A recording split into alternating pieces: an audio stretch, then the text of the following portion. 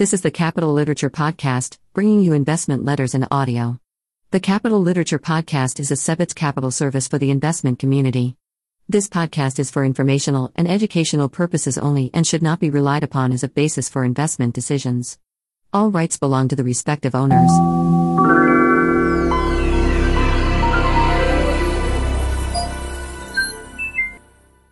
Moon Capital Management, First Quarter, 2022. Dear clients and fellow shareholders. Stock prices generally continued their decline in the first quarter, with the tech-heavy Nasdaq Composite posting the largest loss among the three major U.S. indices. Our stock portfolio held up well, declining approximately 0.5%. Generally absent from the constant commentary about rising consumer prices is the effect inflation has on the actual value of financial assets, particularly bonds. Conventional wisdom is that including bonds in a portfolio provides a volatility-dampening balance to the unpredictability and risk of owning stocks. That conventional wisdom is naive. Since 1982, interest rates have been in an almost constant state of decline, but that long streak is over. Yields on short and medium-term treasuries have spiked this year, pushing the U.S. bond market to its largest quarterly decline since 1980. Reminder, there is an inverse relationship between interest rates and bond prices. That is, when interest rates increase, the prices of bonds decline. Bond funds almost universally produce losses in the first quarter, with the longest maturity funds posting the worst returns. As we have repeatedly written over the past year, the recent inflation spike is unlikely to be temporary or transitory. There are several factors at play that we expect will continue to put upward pressure on consumer prices, and, by extension, on interest rates. We have enjoyed a seldom interrupted 40-year bull market for bonds, but that long-term trend of declining interest rates is almost certainly over. The only questions are how long will the correction last and at what level will inflation/interest rates peak? The war in Ukraine. It always feels a bit crass or cold to write about the financial implications of a catastrophe. The loss of both life and way of life is a human tragedy that infinitely outweighs any monetary considerations. Nonetheless, our job is to make decisions in whatever environment exists, and at present, that environment is one of war in Eastern Europe and the threat of its expansion westward. While there are and will continue to be many significant consequences to the war, ranging from human to geopolitical to economic, we limit our discussion in this letter to items that relate specifically to the Russian economy and its impact on financial markets. As we noted in our last memo, war, along with its cousin, minor incursion, places additional inflationary pressures on the U.S. and around the world. These effects can already be seen in the amplifying inflation in energy, agriculture and other commodities. In terms of economic muscle, Russia accounts for just 1.7% of global GDP, a figure that is comparable to that of the state of Texas. At 16% of the world's total, U.S. GDP is almost 10 times that of Russia's, where Russia punches well above its weight is in the production of natural resources. Russia is the world's second largest oil producer, supplying 1/3 of Europe's oil, half of its coal and 45% of its imported gas. Ukraine is a crucial link in the transport of these products, as 80% of the natural gas shipped from Russia to Europe passes through pipelines in the war-torn country. In normal times, the export of oil and gas provides 30% of Russia's GDP and 40 to 50% of its federal government revenues. To paraphrase the late John McCain's curt assessment, Russia is a gas station with nukes. But for much of Europe, Russia is unfortunately the only gas station in town. At present, Europe produces 3.6 million barrels of oil per day, a fraction of the 15 million barrels it consumes. The European Union's massive dependence on energy imports results in it paying for Russian gas, funding the war, to the tune of $700 million per day. In addition to upheaval in the world's oil market, worldwide food stocks are at risk from supply disruptions in potash and ammonia, two of the critical ingredients in fertilizer. Russia and its client state Belarus account for more than 40% of global potash production. Russia alone accounts for more than 22% of the world's ammonia. Or at least did, prior to this year. Making matters worse, natural gas is required to produce nitrogen-based fertilizers, and the skyrocketing price of natural gas has forced several European facilities to halt fertilizer production. As legendary value investor Jeremy Grantham recently highlighted, everything is interconnected to the oil and commodity complex. In other words, energy price increases reliably result in higher prices for food prices across the board. Modern agriculture has been accurately described as a way of turning oil into food. As the price of oil continues to rise, so will the price of food. Jeremy Grantham. Transportation issues are also putting pressure on food supplies and prices, as wheat shipments through the Black Sea have already been heavily disrupted. While the oil shortages predominantly hit Europe, any food shortages will disproportionately affect emerging markets, as many countries in Africa receive more than 80% of their wheat imports from Russia and Ukraine. TechRec. Until our purchase of Alphabet, parent of Google, in reaction to the March 2020 COVID sell-off, it had been several years since we owned any traditional technology-type companies. For much of the past several years, technology investing has fallen into one of two broad strategies, neither of which we viewed as offering compelling risk/reward ratios. Investors were paying astronomical multiples of earnings for proven tech businesses, or they were buying stocks based on growth projections that almost required a suspension of reason. While we are not opposed to paying for growth, we have found that it is much easier for companies to project rapid growth than it is for them to actually achieve it. Rather than trying to predict the next big thing, an exercise somewhat akin to throwing darts, we would prefer to purchase already successful and profitable companies, including tech companies, at reasonable or even bargain prices. Seldom have we gotten that opportunity in recent years. Our Google purchase was an exception. More recently, however, the post-COVID tech bubble appears to be coming to an end. With some of the froth flowing out of tech stocks, roughly 40% of Nasdaq stocks have lost half of their value since November. The space is starting to offer more fertile grounds for bargain hunting. One such bargain we recently purchased was financial software company Meridian Link. Meridian Link, MLNK, is the country's leading consumer loan origination software company.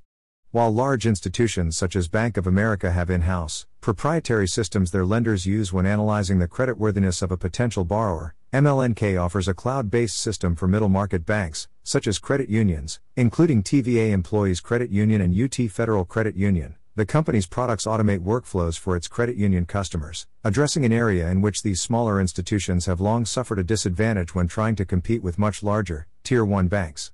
The company generates ridiculously high margins, 50% operating margins, yet is less susceptible to pricing pressure and renewal risk because its product becomes embedded in its customers' workflows. It also doesn't hurt that its contracts are long-term, with auto-renewal provisions and early cancellation penalties. Meridian Link generated $265 million in revenue in 2021 and essentially ignored COVID, growing 35% annually from 2019 through 2021. Given the company's extraordinary annual retention rate, in excess of 100% in dollar terms, we think $300 million in 2022 revenue should be easily attainable. The company expects to generate 48% EBITDA margins in 2022, even after a substantial increase in its sales and marketing expenses. This should provide $140 million in EBITDA and more than $100 million in free cash flow. Our purchase price of $19 a share, approximately 14 times free cash flow, should prove a bargain, as the company is poised to continue to compound free cash flow at healthy rates. We think one of our biggest risks in owning MLNK is that a larger company could see the same bargain that we do and buy it before the market price fully reflects the company's fair value, which we estimate to be $30 per share. Some housing stats. Even if you are among the vast majority of Americans who have neither bought nor sold a house in the past 2 years, you may have heard that home prices have skyrocketed in the past 24 months. Apparently, the only people unaware of the jump in house prices are the government economists tasked with measuring it, as the official CPI calculation reports a 4.1% increase in the cost of shelter in 2021. While interest rates are almost certainly headed higher, we estimate that there have been 2 million too few single-family homes built in the past decade. Since 1960, the U.S. has averaged building around 1 million new single-family homes each year. Following the peak of the housing bubble in 2007, the industry spent 13 years building fewer than 1 million houses a year, even as population grew and the number of households increased by 14 million. Despite future higher mortgage rates, the ongoing supply deficit should provide homebuilders with a substantial runway to continue to generate attractive returns. Not only is the housing market underbuilt, there is also a severe shortage of homes for sale. Across the U.S., there were only 338,738 active home listings as of February 2022. This is down 25% from February 2021, and more than 66% below the February 2020 pre-COVID levels. The constrained inventory leaves homebuilders in a prime position to help balance the market and gain share in new listings, as demand for new homes continues to far exceed supply. LGI Homes. Aligning with this theme, we recently purchased shares of homebuilder LGI Homes, LGIH, a company we have previously owned. By coincidence, our purchase price of $118 per share was approximately equal to the price at which we sold the stock less than 2 years ago. And although we repurchased the shares at 2020 prices, the company's earnings have increased 70% since then. The biggest risk to this investment is that the company is currently over-earning. Not only are average home sales prices much higher than anyone expected, but unprecedented high demand for new homes has reduced the company's need for marketing expenses. This combination has resulted in historically high margins for all home builders, including LG.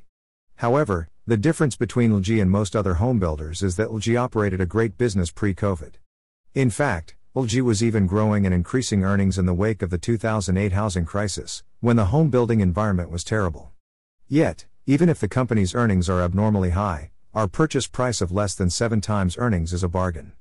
We estimate that LG will have generated $50 per share of incremental equity capital in the 3 years from 2020 to 2022.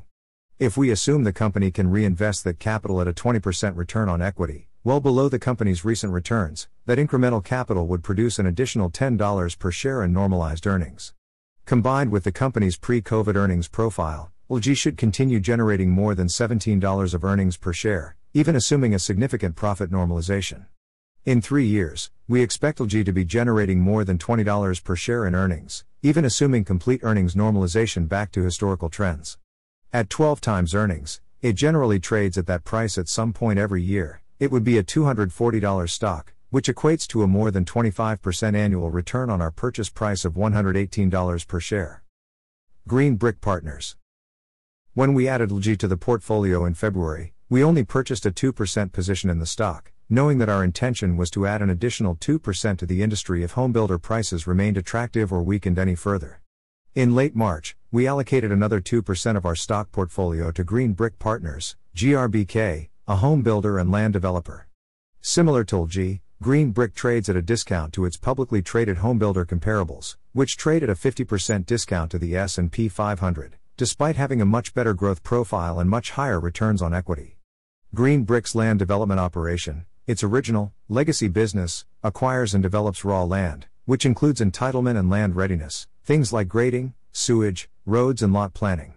This process takes several years, given the complexities of zoning and permitting. After preparing a property for building, the company sells finished lots to either its fully owned homebuilder partners or to third-party homebuilders. Green Brick's 6 fully owned homebuilders are located in the Central region, which includes the high-growth U.S. metropolitan areas of Dallas, Atlanta and parts of Florida. Dallas and Atlanta, 2 areas that contribute most of Green Brick's profits, are consistently included in the U.S. Census Bureau list of 10 most active residential real estate markets. Green Brick's differentiating business strategy comes from its ability to combine its legacy land acquisition and development expertise with home building operations to maximize profitability. While many national builders purchase developed land or manage their land inventory through lot options, LG's primary strategy, GRBK acquires and develops its own land, which it then can distribute to its builder partners. While GRBK does not have the scale of the largest home builders, it does have local relationships and significant market share in its major markets. The company also operates a more standard home building model through its wholly owned Trophy Homes division. From a scratch start in late 2018, the company has gradually grown Trophy Homes to more than 35% of home closings revenue. Given the higher absorption rate in Trophy communities and better margin profile, this business is generating superior returns to Green Brick's legacy business and continues to become an increasingly larger part of the whole. Based on our valuation, we think Green Brick shares are worth at least $30 per share, an almost 50% premium to our purchase price of $20.80. We are pleased to introduce Bo Fancher, our newest team member at Moon Capital Management.